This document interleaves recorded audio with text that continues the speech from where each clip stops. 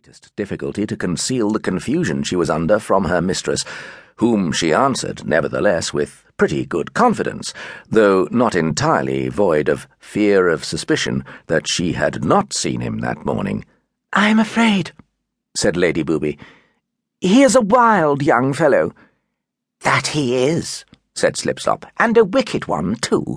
To my knowledge, he games, drinks, swears, and fights eternally.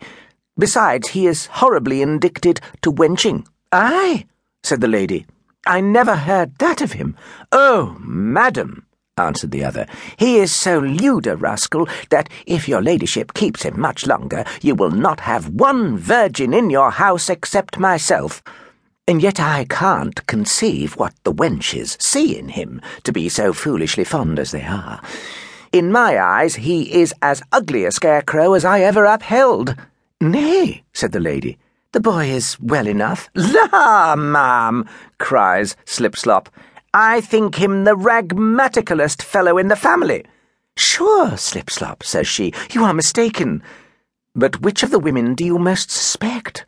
"Madam," says Slipslop, "there is Betty, the chambermaid, I am almost convicted, is with child by him."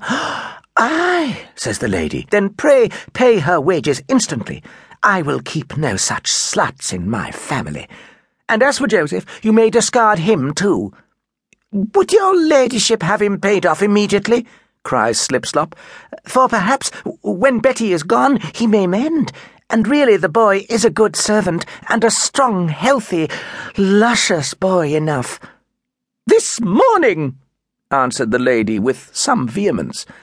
"I wish, madam," cries Slipslop, "your ladyship would be so good as to try him a little longer." "I will not have my commands disputed," said the lady. "Sure you are not fond of him yourself?"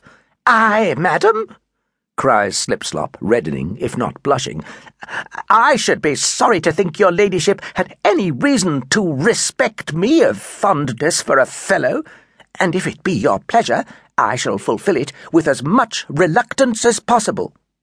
"As little, I suppose you mean," said the lady, "and so about it instantly." Mistress Slipslop went out, and the lady had scarce taken 2 turns before she felt a knocking and ringing with great violence. Slipslop, who did not travel post-haste, soon returned, and was countermanded as to Joseph, but ordered to send Betty about her business without delay. She went out a second time with much greater alacrity than before, when the lady began immediately to accuse herself of want of resolution, and to apprehend the return of her affection, with its pernicious consequences. She therefore applied herself again to the bell, and re-summoned Mistress Slipslop into her presence, who again returned, and was told by her mistress that she had considered better of the matter, and was absolutely resolved to turn away Joseph, which she ordered her to do.